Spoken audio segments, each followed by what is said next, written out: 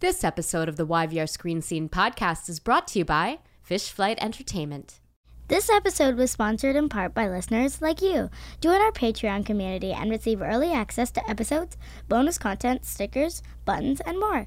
Visit www.patreon.com/YVR Screen Scene podcast.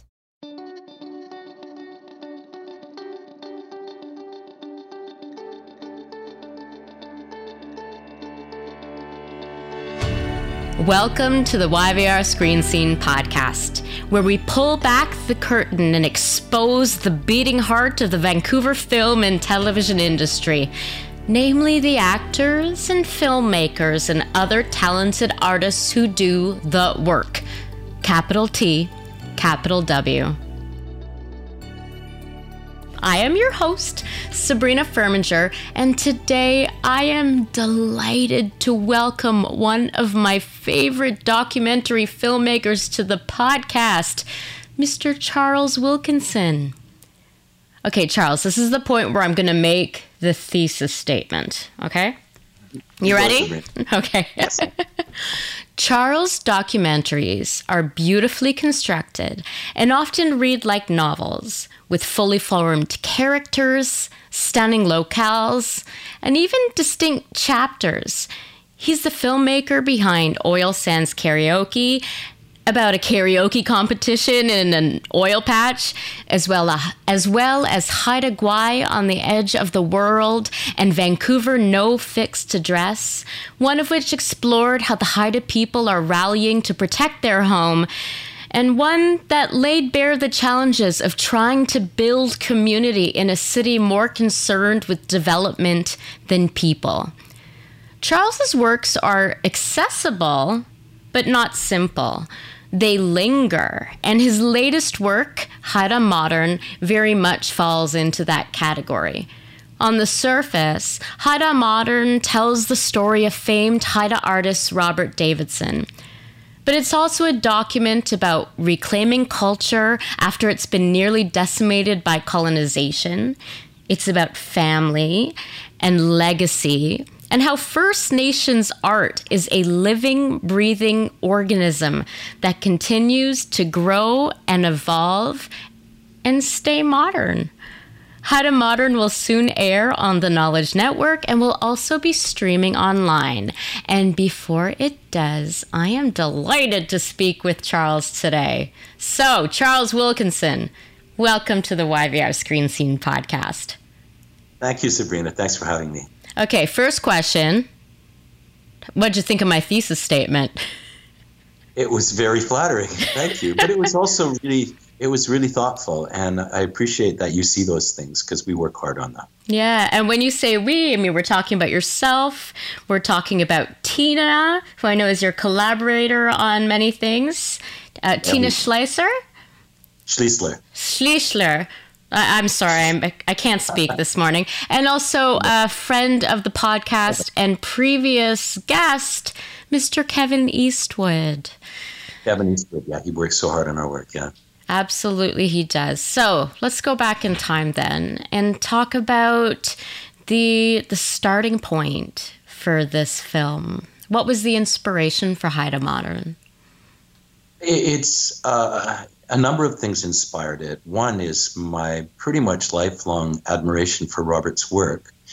Tina as well is a visual artist, and she's followed Robert's work, and she's almost a Robert groupie, I think, as is Kevin. And but much more recently, we met Robert when we were filming the Haida Gwaii on the Edge of the World film, and we actually filmed and interviewed his son, Ben, in his studio. And I think we were all a little bit awestruck. Robert was sort of puttering around in the background, and he said, "Here, go ahead, film some of my work," because we did, and use it, which was great. And he just was such a gentleman and such a cool guy. I mean, he just has this aura around him. And so, you know, we've worked on these environmental pictures and also movies and stories about place. And as we were working on the Vancouver show, we noticed that there's so much Indigenous art in Vancouver. It's just everywhere you look, and a great deal of it is Robert's. And so when we were thinking about the value of place in the context of this home of ours, Vancouver, it seemed that there was something to be said, something to be learned from Robert, and how his work has been so closely tied up with protecting Haida Gwaii, but also protecting the environment in general. So it led to conversations, and we sat down with Robert and asked him if he'd like to have a movie, and he thought about it for a while, and he said, yeah, I think so. And so he basically chose us to tell his story, which is a huge honor. Oh, I'm glad he said yes. Wow. Yeah. I'm very grateful. How closely does the final film match your original concept for the film? That's a really good question. And it's always really easy to say, oh, this is exactly what I imagined. But this is exactly what I imagined. You meet Robert and you talk with him for 5 minutes, or listen to him for 5 minutes, and that's the sense you get of him. And Robert, I must say, has said that he thinks that the film captures him and his work really accurately, which is, I think, again, a really huge compliment. When you get an idea for a movie, you rarely get an idea that includes every scene and every shot, especially in documentary. But the essence of it is exactly what I was hoping for, that what Robert, the meaning behind his work and the passion that he brings to it, that was what Tina and I struggled, and Kevin as well, struggled to find a way to express. And, I'm not sure that, it's obviously not perfect by a long stretch of the imagination, but it has Robert's feel to it, yeah. Yeah. One thing I found very interesting, besides getting to know Robert, was also getting to know all the people around him. You mentioned his son. There's also his daughter, who is educating teachers or people who are going to be teachers in British Columbia, about Indigenous history, about residential schools. Can you tell me a little bit about the impact that that you, as the filmmaker, saw that Robert has had on all of these people around him, who are artists or storytellers or activists in their own right? Yeah, Robert's message has been consistent throughout his life and throughout the work that he's done, and he constantly refers to the ancient, the ancestors that he works with, and to him they're very much alive and they're part of his work. He feels that he's bringing forward this wisdom that his ancestors have, and that's very much the core of his message, and that's had an enormous influence on everyone around him through his work and also through the things that he says. To bring it into the present day context, because we could be talking about somebody who paints pretty pictures, and Robert's pictures are unbelievably beautiful, but that's not what he does. What he does, everything is suffused with this meaning. And to bring it into present day context, he believes that, and I don't want to put words in his mouth, but you watch the movie and these are his words, that the natural world, we have taken an approach to it. We, meaning Western culture, has taken an approach to the natural world which is dangerous and wrong-headed. And right now we're in the midst of a crisis, a pandemic that's been caused specifically by our exploitation and absolute rape of the natural world. And Robert's view from the wisdom of the ancestors that he's so worked with is that we are just a part of the natural world. We're not the boss of the natural world. And that's something that struck me dealing with Indigenous thought patterns all my life, is that in the Christian Bible, it's God gives Adam the right to hold dominion over all things that crawl on the earth, that swim in the sea, and that fly through the air. We're the boss. Well, Indigenous societies, and I'm lumping them all together, and I don't mean to do that, but they generally don't take the point of view that we're the boss of everything. We're part of the natural world, but we don't own it. We have an obligation to be responsible members of the natural world. Well, clearly, Western society hasn't done that, and Robert's message has been one that has constantly called us back to that, to say, look at the beauty of the natural world, consider ourselves lucky to be part of it, but we have a responsibility to not ruin it. And we've been violating that responsibility. That's what his work is about. That's what's so attractive to me about it, besides the fact that the images are beautiful, is that I believe what he says to be absolutely true and so important. Yeah. Now, for this film, you had to travel quite a bit, and not just to his studio and in Vancouver, but also you went to Texas. I think I saw that you went to Alabama. You went to New York. Tell me about the experience. Was it Alabama? I'm trying to think if no, San Francisco, Texas, Alaska. I'm embarrassed. I thought that AL meant Alabama. I'm so embarrassed. I'm wondering about the experience that you had observing how people in those American places viewed the work of Robert Davidson and viewed Robert himself. The New York experience was the most striking one. Robert was invited. Robert and Terry Lynn Williams Davidson, his wife, who's a brilliant and talented artist as well as an incredibly smart lawyer. They were invited to appear at the Met as part of an event there, and so we went to New York and we observed and filmed, as you'll see in the film, Robert and Terry Lynn at the Met, and it was so interesting because I don't know what I was expecting, but I mean, the people who are invited to events like that are like the royalty of New York. And this, of course, before the pandemic hit. So, I mean, at the event that Robert and Terry Lynn performed at, there's all these people who are like super rich, super connected people, like the patrons of the arts. And they're like the biggest patrons of the arts on the planet, right? Yeah. Well, they considered it a big honor to be in the room with Robert and Terry Lynn. But, Robert's performance piece, which you see part of in the film, is he does this dance and this call out, this warning that there are supernatural beings on the edge of town who are approaching, and watch out, be careful, it's dangerous, like this. And you can see they're just moving back. Like, people don't normally shout in that space. They don't scream and dance around and beat on drums and stuff. Yeah. So they were like really taking it back. And it was actually quite an amazing thing to see. And then the response was, they applauded, and it just seemed so inappropriate. I thought it was hilarious, actually. Yeah, he was being disruptive in that space as well. And yeah. He put on quite a performance piece that was really remarkable to see. And of course, in Alaska, he was there to stage a potlatch he was born in Heidelberg, Alaska, which you can almost see on a clear day from the north end of Haida Gwaii. And so he staged this potlatch to give these gifts of indigeneity, I guess, to these clans that had never had visual symbols of their clan. He created them and gave them, and it's worth many thousands of dollars. And there were 500 people in this room, and food like you've never seen before in your life, and it was quite an event. How do you think this film, I ask you this every time I speak to you after every film you do, but how do you think this experience will change you as a filmmaker and a human moving forward? That's a really, really good question. That's really penetrating. And I think this film has made at least, I would say, more of an impact on me than any of the other work that I've done. Really?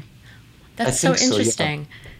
Well, Robert is, it's rare that you meet somebody that you look up to as much as I look up to Robert. He's such a magnetic character, and he's so wise. Believe it or not, when I'm in Robert's presence, I tend to shut up. You have to listen, right? You just want to take it all in. He also doesn't suffer fools. He is very conscious of the value of his time, and so to say as a filmmaker that it's necessary to be quite careful, not to waste his time. Yeah. And not to ask stupid questions. Robert has this thing that he says, and people get a kick out of this because it's a story I tell, that one day when Tina and I went to do some filming of him carving on this new totem pole that he's working on, I walked in the door and I said, "Good morning, Robert, how are you?" And he said, "You only get 2 questions today." And I said, "Oh no, was that one of them?" He said, "Yes, and that was the second one." Yeah. Then you packed up and you left for the day. Yeah. What else are you to do? We become friends, but I think we become friends largely through Tina's machinations. Tina makes lunch and brings it with us whenever we go out to film, because we've continued to go out and talk to him and film him at his studio, because the work that he's doing is, I think, the most beautiful work that he's ever done. This new totem pole that he's working on that you'll see in the film. But Tina makes lunch, and she is an amazing cook and makes some of the most wonderful things. And occasionally Robert will make lunch for us. And he gets a huge kick out of trying to feed us oolican grease. Have you ever had oolican grease, Sabrina? No, I don't think I have. It tastes about the way it sounds, which is not like ice cream, okay? Yeah, like okay. It was a valued trade commodity on the coast, and I read that, and I know that, but I just don't know why. Because, like, imagine anchovy pudding. I'm making a face. Yeah. But I'm sure it's very filling. Yeah. I mean, I guess it's like great. I don't know. But like Robert laughs so much because it's a delicacy, he gives it to us. We politely will eat like a sort of a little dab of it, but it's like, no, I don't know. Yeah. Is it acquired? Yeah. So anyway, we make lunch for Robert, and one thing that we famously do is we bring him Honey's Donuts, because we live in Deep Cove, and he'd never had Honey's Donuts before, and so that was a game changer right there. Oh, so I'd like to put that out to all documentary filmmakers who want to endear themselves to their interview subjects. Honey's Donuts. That's straight from Charles Wilkinson. So that's my tip, yeah. It wasn't my tip first, so Kate Winslet, who's now our neighbor apparently, she tweeted that, which caused the traffic in Deep Cove to explode, but there you go. Oh, that's remarkable. And is Honey's open right now? I don't know. Actually, I don't know. I wouldn't be surprised if they're doing off sales like a takeout. Yeah. I suspect probably are, because I'm sure that there are people who can't live without their donuts. It's essential. Yeah, that's an essential service. Come on, let's be real here. So before COVID-19, there was a lot of talk in Canada about the fraught relationship between First Nations and the Canadian government, specifically with what was going on in Wet'suwet'en and then the protests across the country, and a lot of talk about reconciliation, what it means, and maybe the next thing we really should be talking about is decolonizing. What role do you see a film like Haida Modern can play in moving the discussion forward? Do you think it has a role to play? Absolutely, and we were very conscious of that during the making of it, because now, of course, we're in the middle of the pandemic.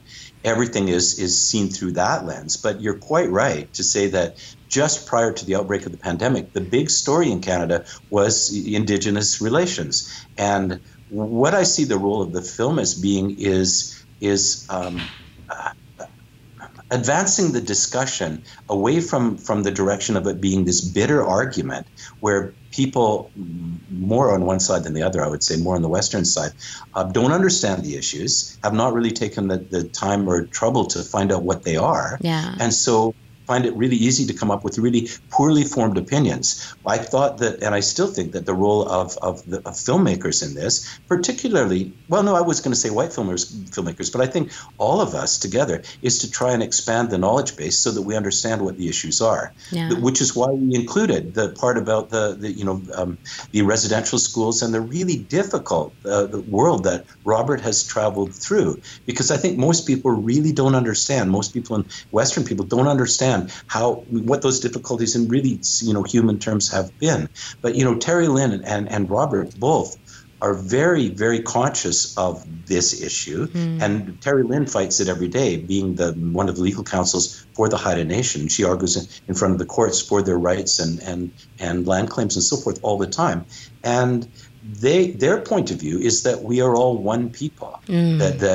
And Terry Lynn says that beautifully in the film, that white, brown, black, we're all one people, and that we're living on a piece of land which is in trouble, and we need to fight together. We need to pull together. So these issues can be solved by us if we cooperate. And that's what I see the role of the film as, is bringing a moderate voice, a moderating voice, which is Robert Terry Lynn's voice. And also, I mean, I don't want to take credit where it's not due, but if you look at the body of work that we've done through Peace Out, Oil Sands Karaoke, the Haida Gwaii film, the Vancouver film, people have often remarked that the films take a really moderating point of view. For example, in the Oil Sands movie, you know, I have very strong feelings about the tar sands and whether they should have ever been developed. I don't believe that they should have been until they could have found an environmentally sustainable way of doing it.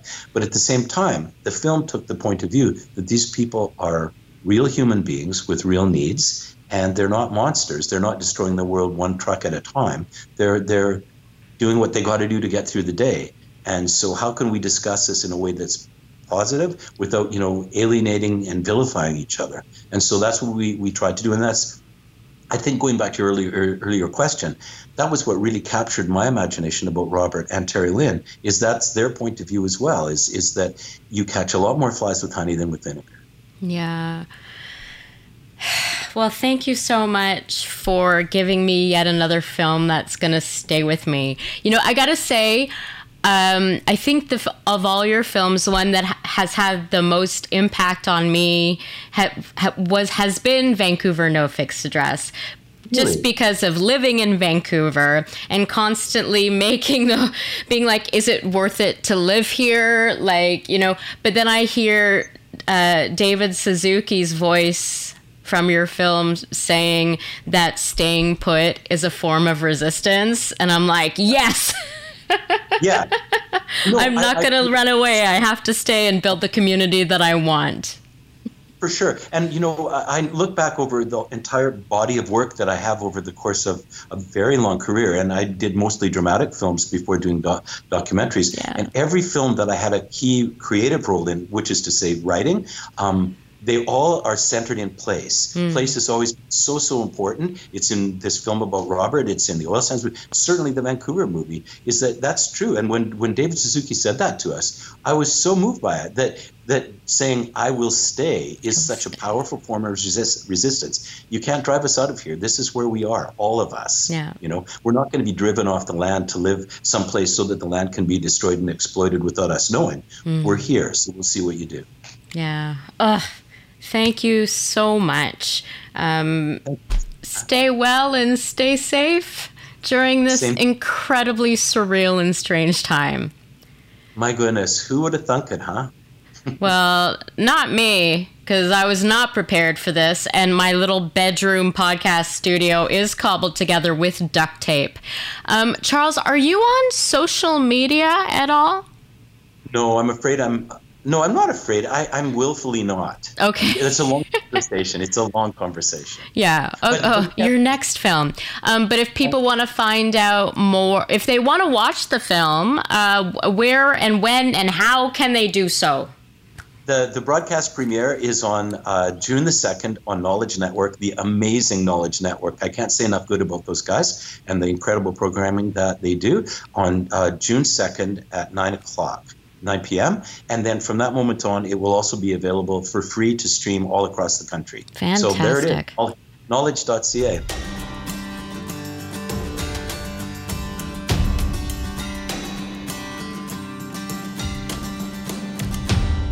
Today, I am delighted to welcome first-time guest, but long-time mainstay in the Vancouver film and TV community, Dan Rizzuto.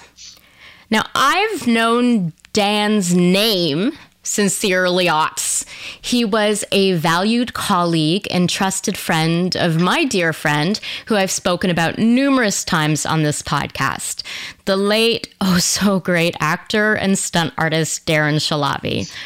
Darren met Dan in the stunts realm because that's where Dan has spent thousands of hours crashing through windows and flying through the air and fighting off bad guys, or being the bad guy being fought off, and designing stunts on like all your favorite Vancouver shot shows.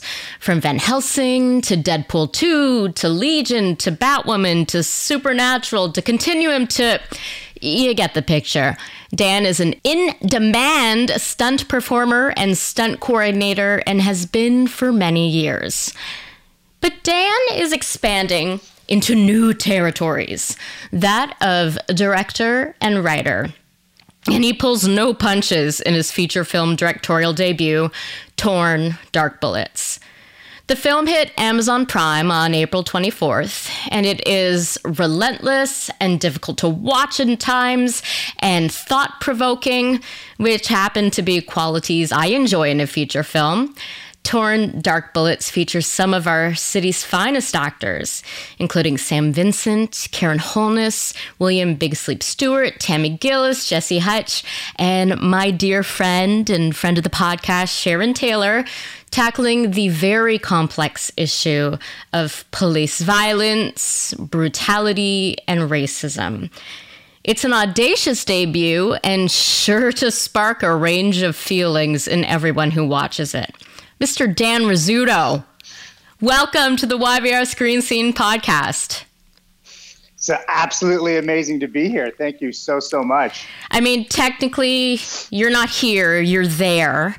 But one day I do hope to share space, because I love sharing space with people who shared space with Darren. So Yes. you're going to have to pop into the studio when it's, I mean, just, pull back the curtain. We're recording during the pandemic. We have no idea when things are going to return to some semblance of normal. So congratulations on your film, which I did watch, and I think I bit down all my fingernails while watching it.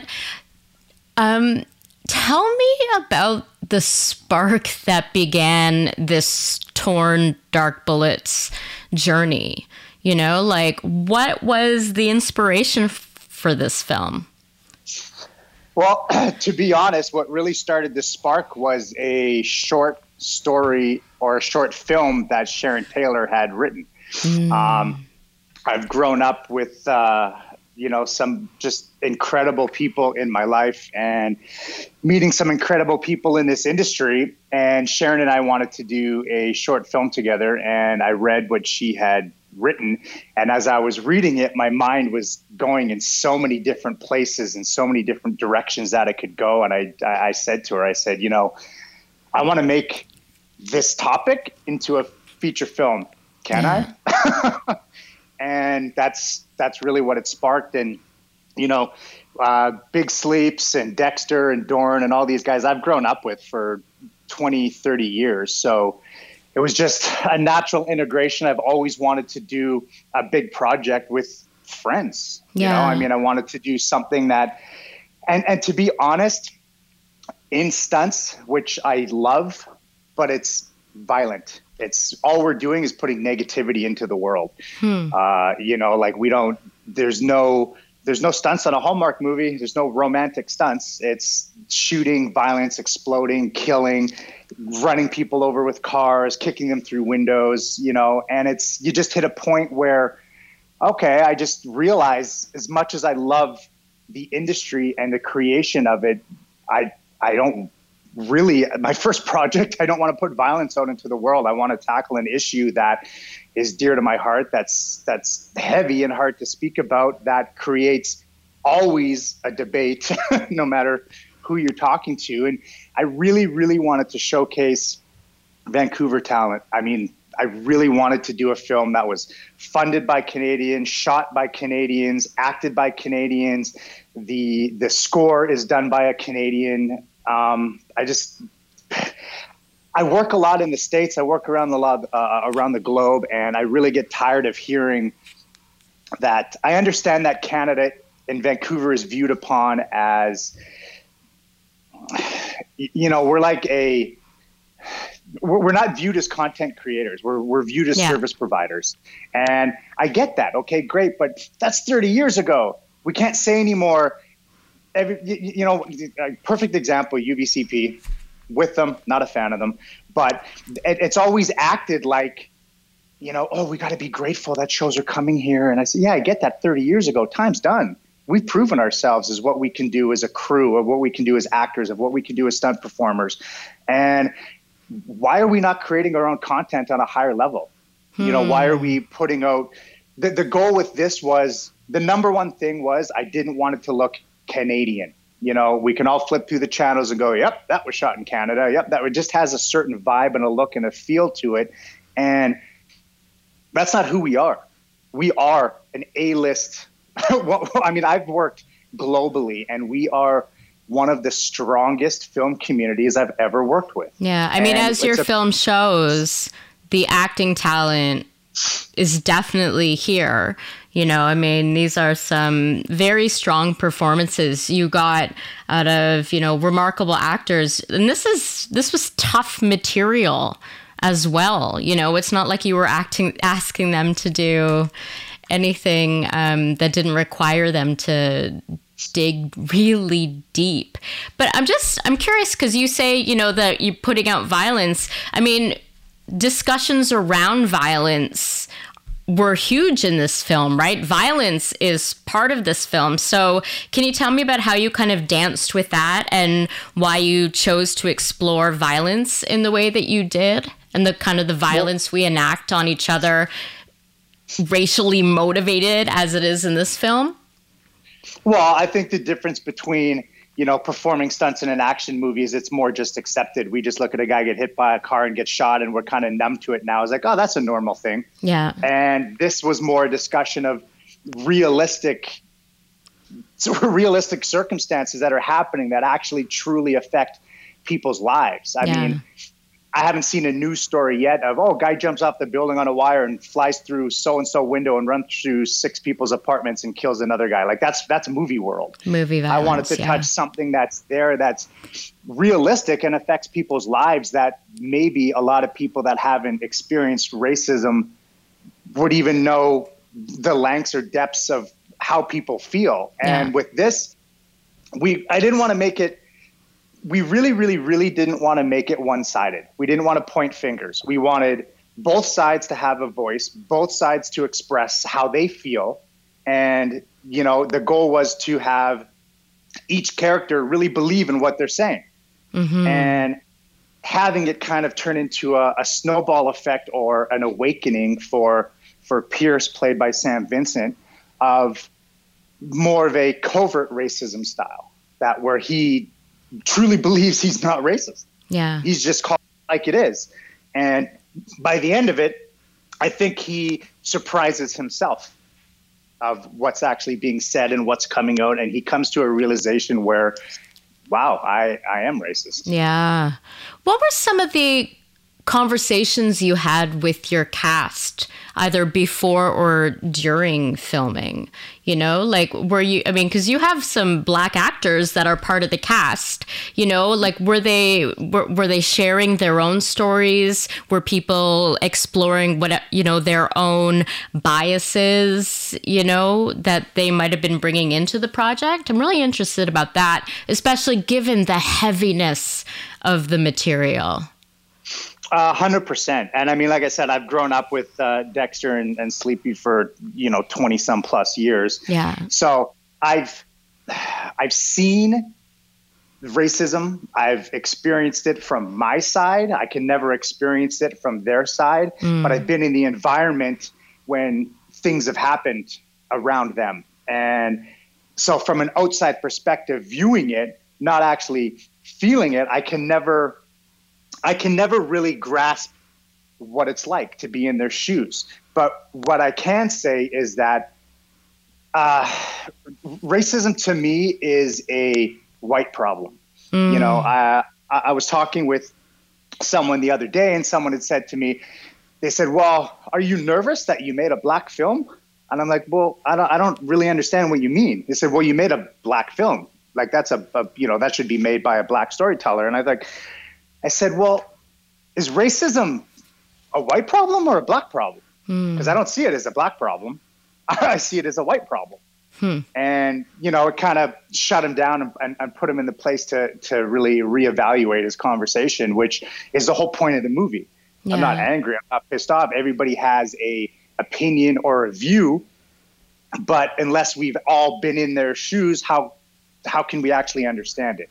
This film was meant to be on screen. The film was meant to be a discussion. Yeah. That's why so much of it's in the house is well, we all know shootings happen. We all know that there's, racially motivated shootings, but usually that's all we hear about it. You see it in the meeting, another shooting, done, it's gone. That's it. I wanted to do something that was like, what happens afterwards? Yeah. What kind of discussions would you like audiences to have after they've watched the film? In an ideal world, like what kind of questions would you like them to ask of themselves, or what kind of perspective switch would you like to happen within them? Really, just to the best of our abilities, can we please start putting ourselves in other people's shoes? Yeah. We're 6 billion people or 7 billion people now on a floating rock in the abyss of nothingness. And if we can't get along, you were right. It's like so true. But like if we can't get along now here on this planet with all of the knowledge and wisdom that we have, what's it going to take? Yeah. Like we're doing things. This sounds weird, but I view humanity as we're just a bunch of cavemen. We just created things to do, while we're alive. But it means nothing. Nothing we really do means anything other than the energy, the emotion, thought, and perception that you put into it. Yeah. So, we create these. I mean, I hear these FBI stories and these terror stories in real life, and I'm like, to me, it's happening, but this is ridiculous. Like, we all breathe the same air. We all drink the same water. This is one planet, and we can't get along. And it's all with this, it's all human created. It's all perception. It's all nonsense. And, it's like when you're 20, what's the biggest thing in the world? Well, I got to look good because I'm going out Friday night and partying. Don't care about anything else. When you're 30, it's a different ballgame. When you're 40, it's a different ballgame. We need to start getting the 10, 15, and 20-year-olds thinking like 40-year-olds in the sense, let's just get together. Like, let's just realize what life actually, the potential is. And it all stems from discussion. And the sooner we all start bluntly hitting hard topics and talking about them and bringing them out and not punishing people for their opinions, but helping guide and be guided to a better way of living, to me, it stems with storytelling. Yeah. We've all been told stories ever since we were a kid. Yeah. But they were make-believe stories. Disney, don't lie or your nose is going to grow big. Don't do this and grow up like a princess. And come on, it's time now that we get into a little bit of harsh reality that really we're all dealing with now with a global shutdown. So, yeah. So how did the experience of making Torn Dark Bullets change you as a filmmaker? Wow. I mean, I think I was really spoiled by the talent that I was around, to be honest. And no word of a lie, every day was we were doing up to 10 pages a day of dialogue. Like, wow. They were incredible. And one thing that I really wanted to do that, was a little bit of with a discussion with everybody to make happen was I wanted to shoot chronologically, which in film, I've never been on a set that actually happens. Yeah. But, with the emotion of it, I mean, they've got to dig deep. Once they were in the house part and they were digging deep and they're crying and like every scene is high, they're exhausted. I just wanted to keep them in the exact same mindset they were to shoot it chronologically, which I really enjoyed. I know it may have been a little bit tougher on them because there was just no break, but I wanted it to be really, I kind of wanted to wear everybody down. So it was natural and it was coming out and Karen, my God, I mean, she can cry on cue. She blows me away. It's just, everybody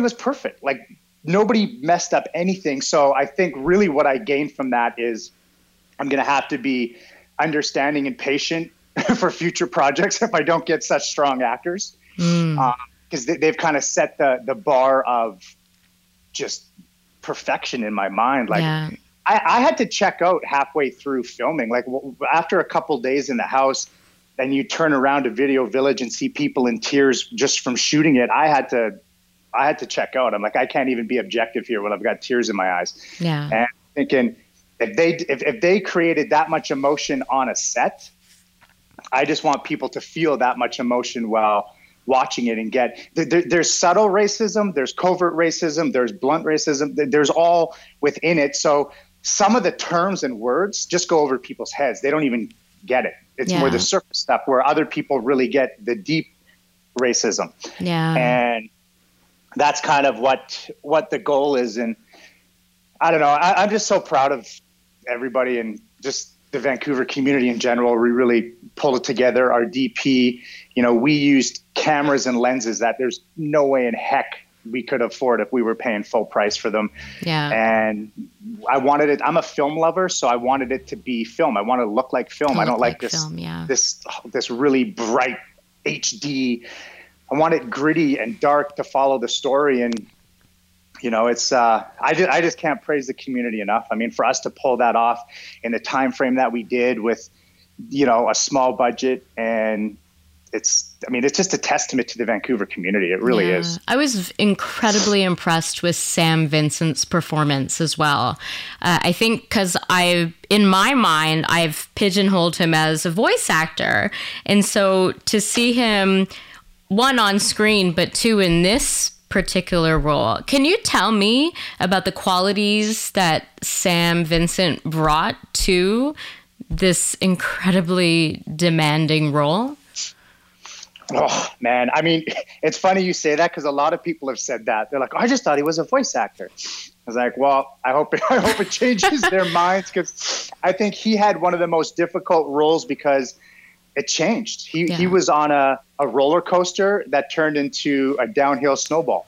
And in a way, on set, it was almost like him against everybody else. Yeah, I bet. Like, everybody, it's not like they were all hanging out and joking around and laughing. It was almost, for a lot of the days, like an isolated kind of vibe, because that's what it was. And, to have 5 people in a house to keep everybody mesmerized and going, and it's just a testament to their commitment. It's a testament to what the prep work he did. I mean, my God, I knew how talented he was. He just hit another level. Yeah. If he's not getting bigger auditions and bigger shows after this, I don't know. Like, it's hard pressed for any actor to cry and be emotional and be natural at it on set. And he's spectacular. He's amazing. He's well read. It's prepped. They didn't, and I say this honestly, rarely did they ever make a mistake. Honestly. And you know what it's like on set when you yell cut, everybody starts talking, crew comes in, and then sometimes it can take 5 or 10 minutes to get going again. When we were doing 5, 6, 7 page scenes, and I mean in a row, like just running through them, we wouldn't cut. We'd say, okay, great, let's reset and go again. Like sometimes we shot for like 15 or 20 minutes straight without cutting, and they didn't mess up. Yeah. They were just into it. And part of the reasoning for that was, when you see what it takes for them to get up, like a character like Sam doing, these big emotional roles, that he's friends with these people, and some of the stuff he's saying it's painful to say, even though it's just acting. Yeah. I didn't want to cut and let the natural vibes kind of come back in the room. I wanted them to stay in it, because you could see take after take, it'd get a little bit exhausted, a little bit burned out. And that's what we wanted. That's what we wanted to capture. So what do you think this film tells us about the kind of films that you're going to make in the future? I mean, I can promise you this, and everything that I do coming up, whether it's an action or a drama or a thriller or a comedy, it's going to have some type of real story connection to what's happening in the world. Like, I love action like nobody else. I've been doing it forever, but I do think, imagine an action film that didn't have just gratuitous action for the sake of action. Imagine an action film that had this level of acting with action set in proper space, meant for a reason, not just let's just throw it in because it's in there. Yeah. Well, I look forward to seeing what you do next, Dan. It's a pretty fucking impressive debut. So, I think I would like to end, though, with some time travel. And it's about advice. Like, if you could go back in time to the beginning of your career in film and TV and give some advice to the younger version of yourself, what would you say? I tell my guys the only difference between me and you is time. Yeah. That's it. If you were born the same time I was, you'd be in the same place. Don't look at me like, oh, I can't wait. I can't. You will be. You're 20 years younger than I am. You will be. Just work for it and go for it. And know you don't need anybody's permission to make yourself happy. And by doing what you naturally are gifted and feeling you want to do, whether it's right or wrong, the real true support around your life and those people will appear, and you'll know who you want to be around. Because at the end of the day, we give in to concerns or thoughts of what other people may be thinking that are just completely and totally irrelevant. And usually it's bigger in our head. They think of something for 4 seconds and they're done. Nobody's at home thinking about you. That's great advice. Thank you so much, Dan. Where can our listeners find you and follow you on the social media? Well, my Instagram, I believe, is Dan_Rizzuto. Okay. And I guess Facebook and yeah. You're not on the Twitter? Rarely. Okay. And I have an account, but rarely. And a reminder to listeners that you can watch Dan's film, Torn Dark Bullets, right now on Amazon Prime, which is how I watched it. And it's free for Canadians.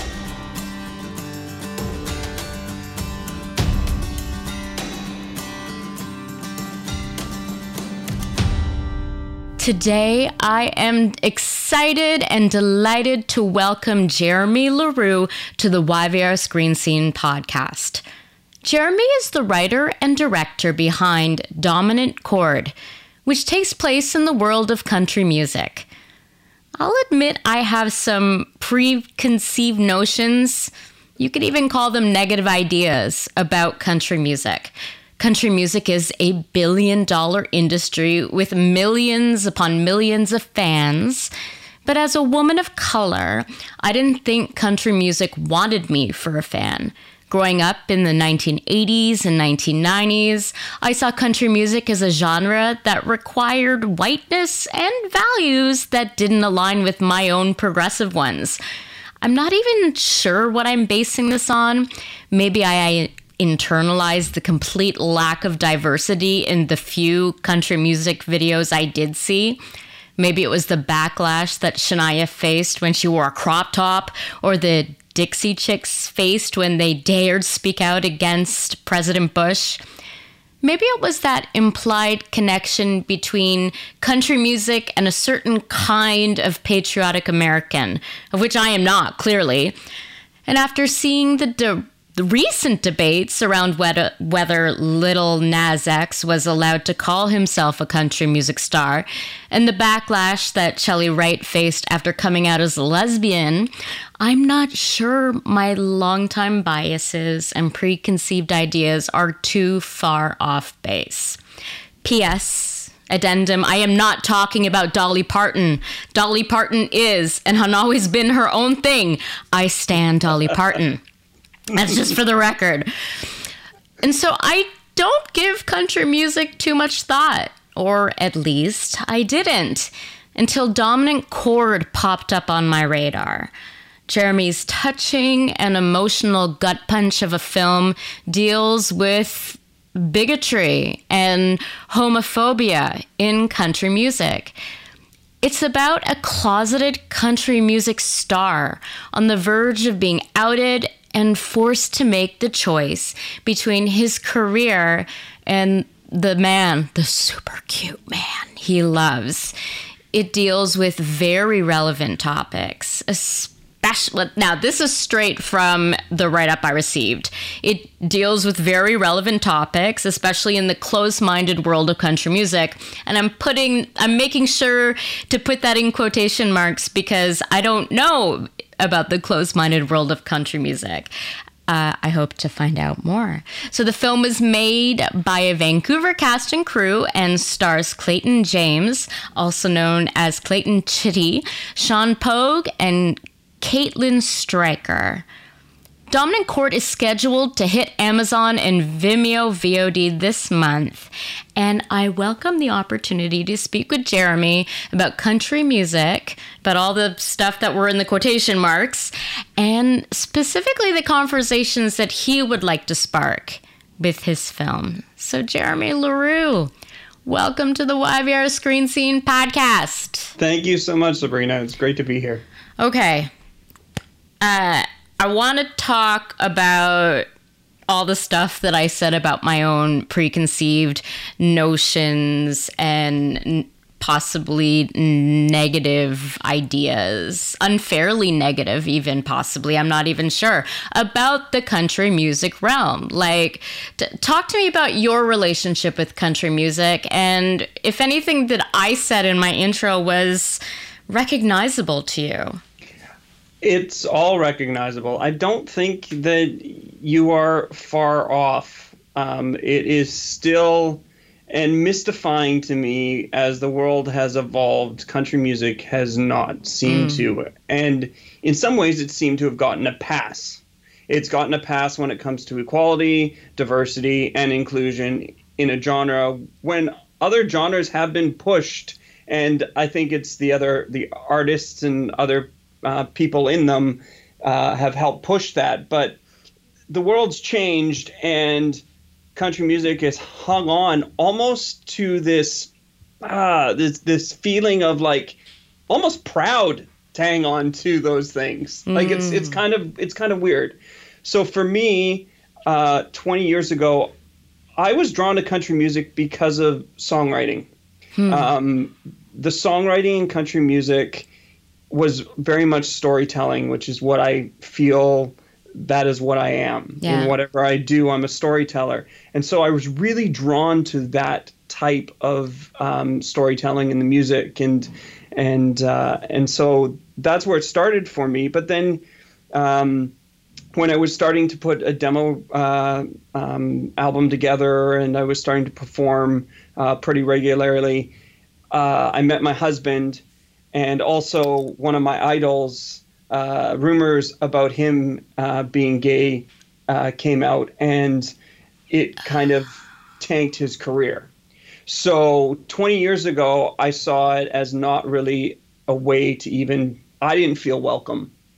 And so I walked away from it. So this is in some ways, you're mining your own experience, your own pain then. Do you have regrets about walking away when you did? Tell me about that aspect of your journey. So when I met my husband and I realized that it really was coming down to leading a double life. Yeah. And that honestly sounded exhausting. Like, it's hard enough to live one life. Let's just try to compartmentalize your life so that, and even then, as a gay man, I think even through acting and through different things that I do, you have naturally compartmentalized a lot of stuff. Yeah. Because as other people and other films have kind of talked about coming out, it's like it never kind of ends. Or at least at this point in time, it never kind of ends because you're always trusting to come out or to be yourself around people that you hope that are going to treat you with respect and love and not react negatively and have that impact you negatively. Yeah. Which I think with Dominant Chord, with the one of the main themes is like, it's easy to point out in country music that people have had massive backlash for coming out, and there is no Lil Nas X's side, which I think he's a phenomenal marketer, but the rest of his album isn't country either, which makes it really easy for country music to go, oh, he's just like either a one-hit wonder or that was a one thing, and that is. And so as far as changing the genre, I don't know that he was able to do that as much as, you know, the premise of the film is like, it's going to take someone big to come out to make the massive change. Yeah. And someone at the top of their game, not someone who comes out after the fact. Like, it's the amount of risk and the amount of, I guess, chutzpah or whatever you want that it will take for that person, I think is part of what will change things. Because you do have out gay artists now, like Brendan Stansel, who did the song for our film, and he's going at it from a completely honest place of like, but he's having a struggle in the mainstream country world. And I think what a lot of people don't understand about country music is, as much as the rest of the world has kind of adopted streaming and everything else, country music is still very much regulated by if you can get played on the radio. Radio play, right. I remember that there was a recent discussion about how women artists weren't getting enough radio play in the country music genre. And as a result, their careers were being stalled and dismissed. Yeah, I mean, women currently, I think the numbers might be going slightly up, but it's 10% of radio play is by female artists. Oh, come on. So all of your feelings about country music and why people, I think there's gay closet country music listeners because they don't really want to be associated with it, because they don't even, it's almost like a guilty pleasure because it's not something that feels super welcoming. Yeah. Right? It isn't until you start branching out and finding that there actually is a queer community in country music, which I didn't even know about until I started researching for trying to find an audience for the film. And I found a wonderful queer community of country music. That one of the other things that country music has a problem with is the sound of country music, and if it gets too pop and all the rest of it. And you literally have this group of artists that are making kind of more of a traditionally sounding country music, but they're being excluded because of the fact of what their stories are. So, wow. Yeah. I'm curious about why you wanted to make this film then. Was this about sparking conversation? Like what motivated you to revisit, this part of your past and an industry that in so many ways seems kind of unwilling to change, despite this artist here, the small group there? Because on a whole, I think it's unfair for LGBTQ kids to be growing up thinking that some areas of life are just closed to them, some opportunities they're not available to them. And I think film has a really strong potential to show people something and make them feel something. So they can watch something and they can gut feel something that's not fair with the situation, whether they, would have thought that they would be even open to that or not. It's just, there's something that film can do, and it can open hearts and minds. And I thought, as a filmmaker, that's what I want to do. And yeah, this story is so personal, and I got pissed off. That's what happened. I looked at it 20 years later or 15 years later, whenever the ideas started popping in my head. And I got pissed off. I'm like, I was dealing with this 20 years ago. Why are we still here? Yeah. In 2014, the show Nashville came on television, and then they had the Will storyline with him being gay and coming out, and it destroying his career. So it really didn't show a hopeful side to anything. And I don't know that we're quite there, but that was 2014, and people were still questioning, well, I don't know what the reality would be like if somebody would come out and stuff like that. And we're still talking about it in 2020, although country music has a really short attention span. Yeah. So women are starting to talk about it again, but they went through this years ago with Tomato Gate, where they were basically told they were the tomatoes on the salad. No, I know, it's everything about it is. Can I say a couple of things that I loved and appreciated about your film? I won't give too many spoilers away. Although if you're listening and you want to skip any spoilers, just hit that forward 15 seconds button. I love that you said it in the aftermath of the hate crime. We see it, but it doesn't take place in that. It's two loving men in their home the day after. And I also found it really a little jarring that the representative from the record company who comes, and says what she has to say, gives her point of view about how to deal with the footage of the hate crime, was a woman of color. That I found that to be a very interesting, provocative choice as well. How a lot we become complicit, to these larger machineries, just to keep the status quo going, and not rock the boat. And yeah, so those were the two things that, besides the tears that I was having and all the emotions I was feeling, I'm like, these are such really smart choices that you're making. So, well, thank you. It was important to me to bring in as much of a shift in diversity as possible, because I want to show what in some ways can be possible.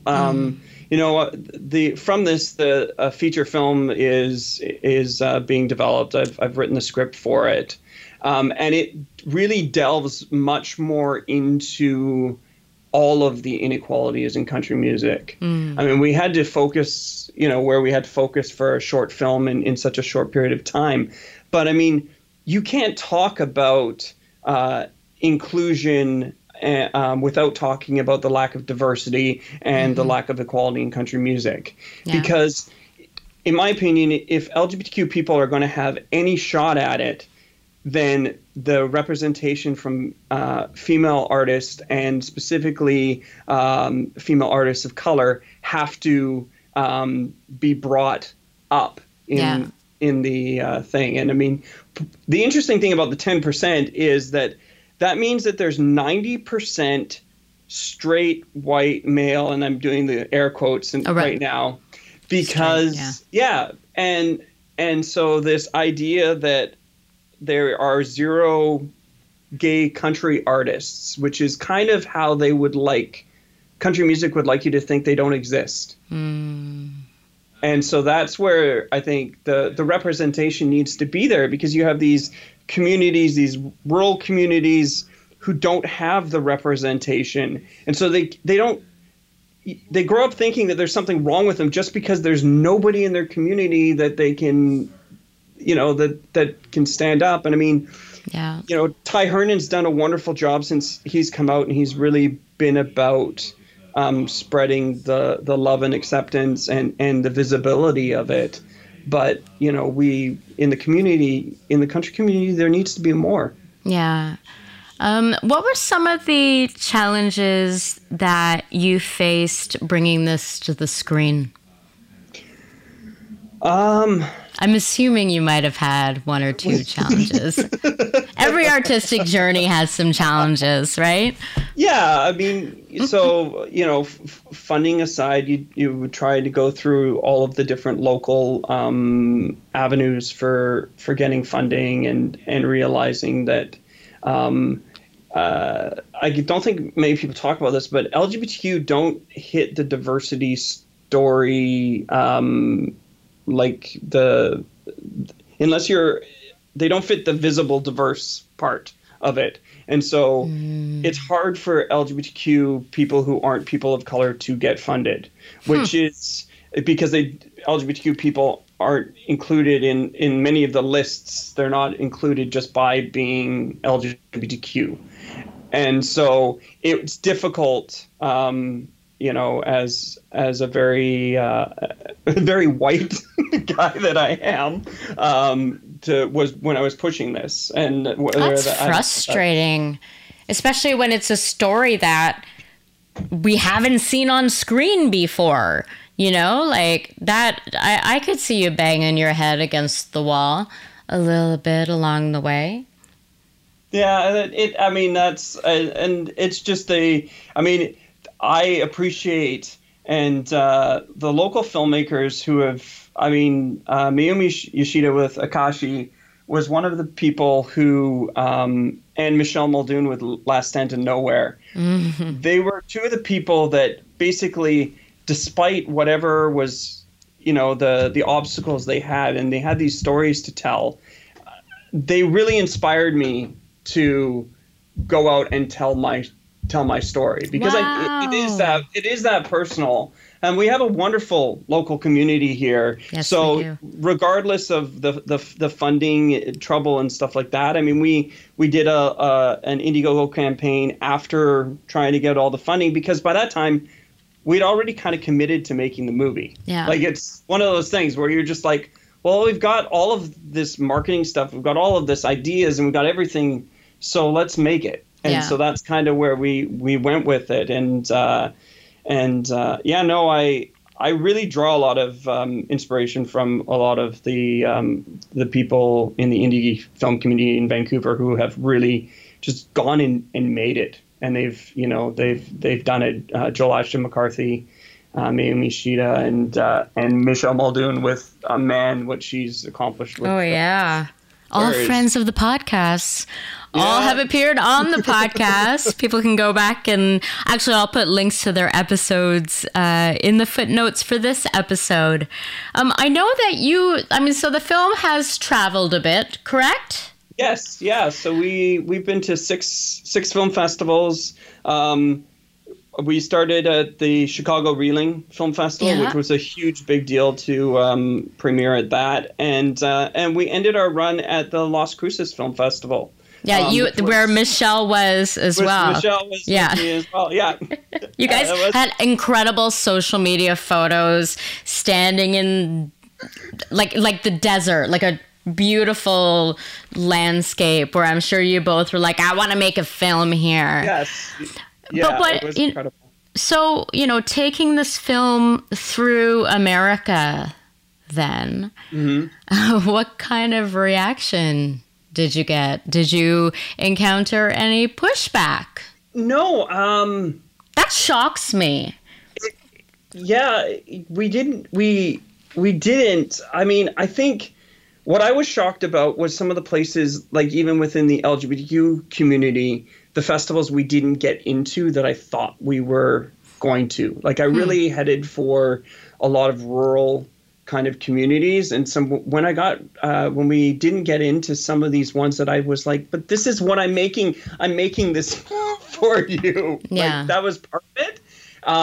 So that was some disappointment in that, but the last festival, the Las Cruces Film Festival, man, that is a fantastic film festival. And no, it was so well received.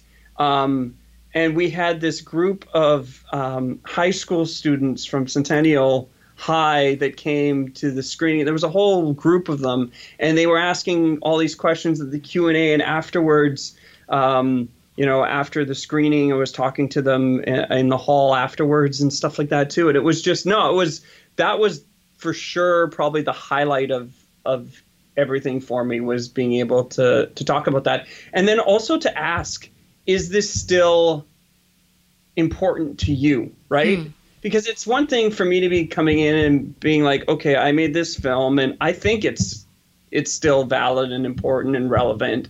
But are you, the people that I'm trying to reach, is this relevant to you or important to you? And they all were resounding yes. So I was really, really heartened by that. And I guess we haven't, because it's been somewhat of a limited thing thus far. I guess we'll see if there's some backlash from the community as we put it out wider and see what happens as we, release it more to the public. Because with film festivals, you get as many people as you can, but it's very limited.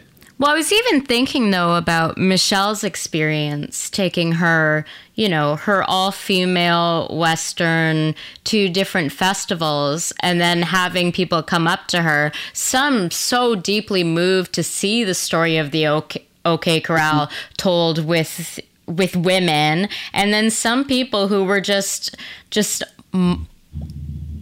like aghast, like they could not believe her audacity that she dared to do that, And so I was expecting you to have a similar reaction. But I guess part of the thing too is you need to get the people who need to see the film and experience those emotions into the seats to see the film in the first place, right? So hopefully they will find it on the VOD. So let's end then with the conversations that you want to inspire with this film. Like what do you want people to carry with them, especially people who love country music? I want the tent to get bigger in country music. I think this propensity has been almost to make this a more small, exclusive tent where it actually excludes people from being part of it. And I don't know if it actually is true. See, because you have gatekeepers that are potentially keeping this stuff away from fans and for people. Like, on whole, I think society is moving in a much more tolerant place overall. I think we're definitely hitting some hiccups and some pushback and stuff like that that's happening right now. But I think overall that's what's happening. And so country music has the opportunity to really widen its fan base and to let everybody come in and feel welcome. And, with country music, it's about three chords and the truth, but whose truth is allowed to be there? And if we keep telling people, if only certain people are allowed to be part of it, I mean, you'd probably love, I don't know if you've heard of her, Mickey Guyton. No. She's a woman of color country music, and she has a beautiful song called Tell Her, and it's about the reality of what's happening in country music and in music. And it's like you're telling this person, when they're a little girl, anything's possible and all the rest of it.